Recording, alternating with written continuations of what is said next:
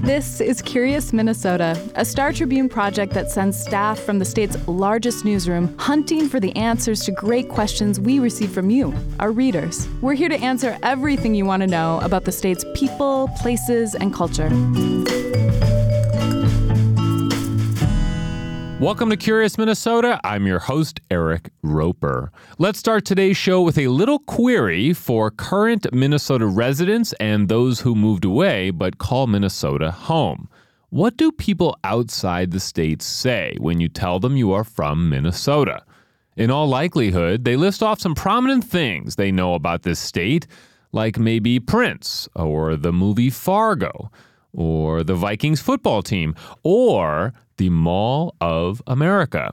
We're focusing today's episode on Minnesota's premier mega mall, the largest indoor shopping center in the country. The Mall of America remains a huge national attraction 3 decades after it opened in Bloomington. But why was the Mall of America built in Minnesota, of all places? That's what reader Rob Kalsher wanted to know. I'm talking today with Nadine Mansky, a former Star Tribune intern who wrote a story on this topic for Curious Minnesota. But first, here's Rob. So I have been living in Minneapolis for about 20 years. So I moved up here and started working for Target Corporation. And one thing I did notice kind of right off the bat is, Minneapolis, it's called flyover country. And I mean, technically it is really, because if you think about it, the biggest cities around us, certainly Rochester and Duluth, but looking farther out into Iowa and Wisconsin and North Dakota, I mean, Chicago's, about 400 miles away.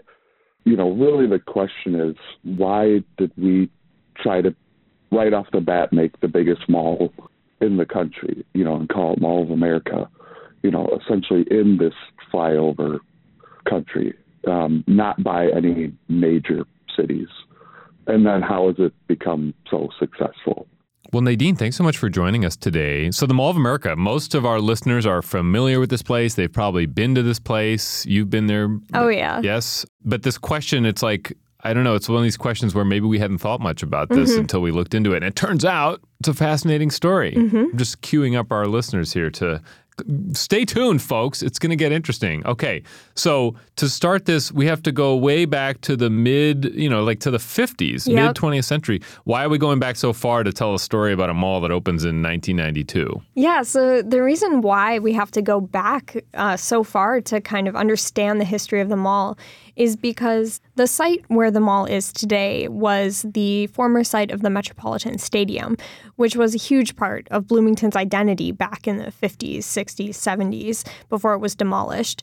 And that stadium really put Bloomington on the map in a lot of ways. It's where the Twins and the Vikings used to play. Okay. And whenever there was a game at the stadium, announcers on radio, on TV would say, live from Metropolitan Stadium in the city of Bloomington. Okay. And that was really Bloomington's big claim to fame at the time. And it was a huge part of the identity of the suburb. Okay. And so this becomes an important fact that we will return to later. So eventually they need to kind of replace the stadium. This is kind of in the 70s. And the mayor, James Lindau, who ends up being very sort of important to the story, he wants to keep it in Bloomington. Yeah, most people wanted to keep the stadium in Bloomington. Even though the Met Stadium was going to be demolished, they wanted to have another stadium, another attraction in that place. Okay. But we ended up getting the Metrodome in Minneapolis, which since has now also been replaced. Right, yeah, we're like several generations Yes. of stadiums here. Okay, so the Metrodome is what ended up replacing Yes. Metropolitan Stadium. And so, so Bloomington's left with no new stadium. So they want to dream big, right? I mean, is that the idea? Yeah, absolutely. So the city was taking proposals. They were searching for something that could go in that space because you have this huge site, right? But not only that, you have this kind of loss of an identity for Right. the city itself. Like they don't want just like a Home Depot or something. Exactly. You want something big, right? And so after a while, someone suggested that they take a look at the West Edmonton Mall in Alberta in Canada. Okay, and where is West Edmonton? Yeah, so it's like north of Montana. It's in Okay. Western Canada. So it's like way north of Montana. Yes, yeah, Okay. way north up there. So after this suggestion to go take a look at the West Edmonton Mall, Governor Rudy Perpich and Lindau and a bunch of other people went up to West Edmonton to actually take a look at the mall. Okay. That's a long way to go to look at a mall. What's so special about this place? Yeah, so actually... And just for putting us in time here, this is like mid-'80s, right? Yes. Yep. Okay. This is mid-'80s. So in the West Edmonton Mall, they actually have much more than just a shopping center. So there's an aquarium, there's an indoor ice skating rink, there's a water park. It's just this crazy indoor spectacle that no one had really seen before then. Okay, so the Minnesotans are enthusiastic Yes. about all this. What's Perpich's reaction? So Perpich says that I've literally been all over the world and I haven't seen anything like this anywhere. And he said that the West Edmonton Mall exceeds Disneyland. Exceeds Disneyland. Yes. That's a big statement. Yeah. Okay, so they're sold on this whole thing. So the West Edmonton Mall is the sort of idea of this family, right? Which plays an important role here. Yeah, so the Ghermezian family, they own this development company called 555. And the West Edmonton Mall was really kind of their big, huge project that started everything. And then now they have another mall in New Jersey. And now they're all over the place. They're all over the place, right. But at the time... You're saying present day. Yes, currently. But at the time, this idea of the West Edmonton Mall and 555, they were really enthusiastic about maybe bringing something to Bloomington. Okay. And so the questioner was sort of asking why Minnesota, and it seems like there was this meeting of the minds of Bloomington really wanted a big thing, and the Ghermezians were open to going to do another big thing somewhere. So there was sort of like this fate of them meeting up or what have you. And of course, I think our original question mentioned flyover country. Why is there such a huge mall in flyover country? Well, you could ask the same about Edmonton, I think, in a lot of ways. And so the plan starts to cook up. It wasn't called the Mall of America originally. What was sort of the original idea? Which is, and it changed names, but it also, the plan changed a lot. So when they first pitch all this, what does it look like? Yeah, so they really were dreaming big at the beginning. So the idea was this place would be called the Minnesota International Center. Okay. And the proposal was pretty out there. So they wanted to build, just like West Edmonton Mall has this indoor ice skating rink, they wanted to build a lake inside, and they wanted to have submarines going around the mall, which obviously, if you've been to Mall of America, you know that is not the case. Right. I'm kind of excited about these submarines now. Too bad. And there's actually a photo on the story of one of the Ghermezian brothers standing with the mayor in front of one of those submarines. They're sort of pitching this thing, and they're holding admiral's hats. Anyway, just to sort of pitch people to check out that photo, because it's sort of funny. So another huge part of the original plan, which kind of becomes this huge debate throughout this whole process, is that they actually wanted to have a convention center in the mall as well. Oh, okay. And so we're going to get to the convention center in a second, because that really becomes sort of the crux of this. But we should introduce R.T. Rybak. So people may be familiar with him, former mayor of Minneapolis. He's the CEO of the Minneapolis Foundation. He went along on that trip with Perpich and others. And what was his reaction to the mall in West Edmonton? So at the time, Rybak tags along because he was actually a reporter at the Star Tribune, and he was covering this story. That was kind of his beat at the time. He went and saw the West Edmonton Mall, but he had a really different reaction than Governor Perpich did. Rybak told me that while he was in Edmonton, he actually broke off from the group and went into downtown Edmonton, into the city.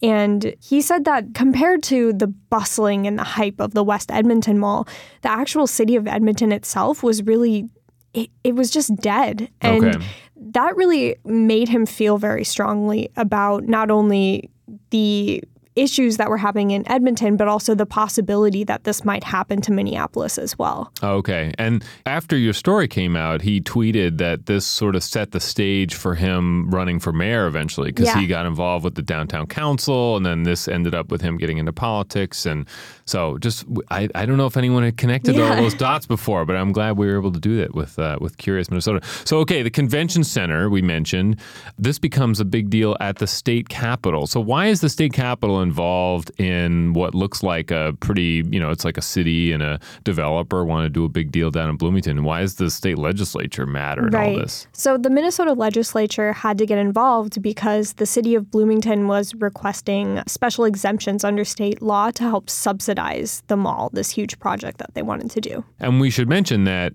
Minneapolis, we know it to have a convention center today. Mm-hmm. This was still just an idea, but it was like very much what the city was hoping to do. Right. So suddenly you've got Minneapolis, which can be very powerful at the legislature, and Bloomington. They're both wanting to do convention centers, and they're sort of butting heads. And there's a photo on the story of Minneapolis Mayor Don Frazier and Bloomington Mayor James Lindau outside the governor's office, and there's all these reporters holding microphones in their faces. And so Lindau kind of thinks Minneapolis is trying to sink the whole deal. Is that right? Oh, yeah. He said that he thought the Minneapolis people are trying to marshal their forces to kill this project so that they can save the convention center. Oh, okay. So I spoke with Larry Lee, who was the assistant city manager of Bloomington when this was all happening in the 80s.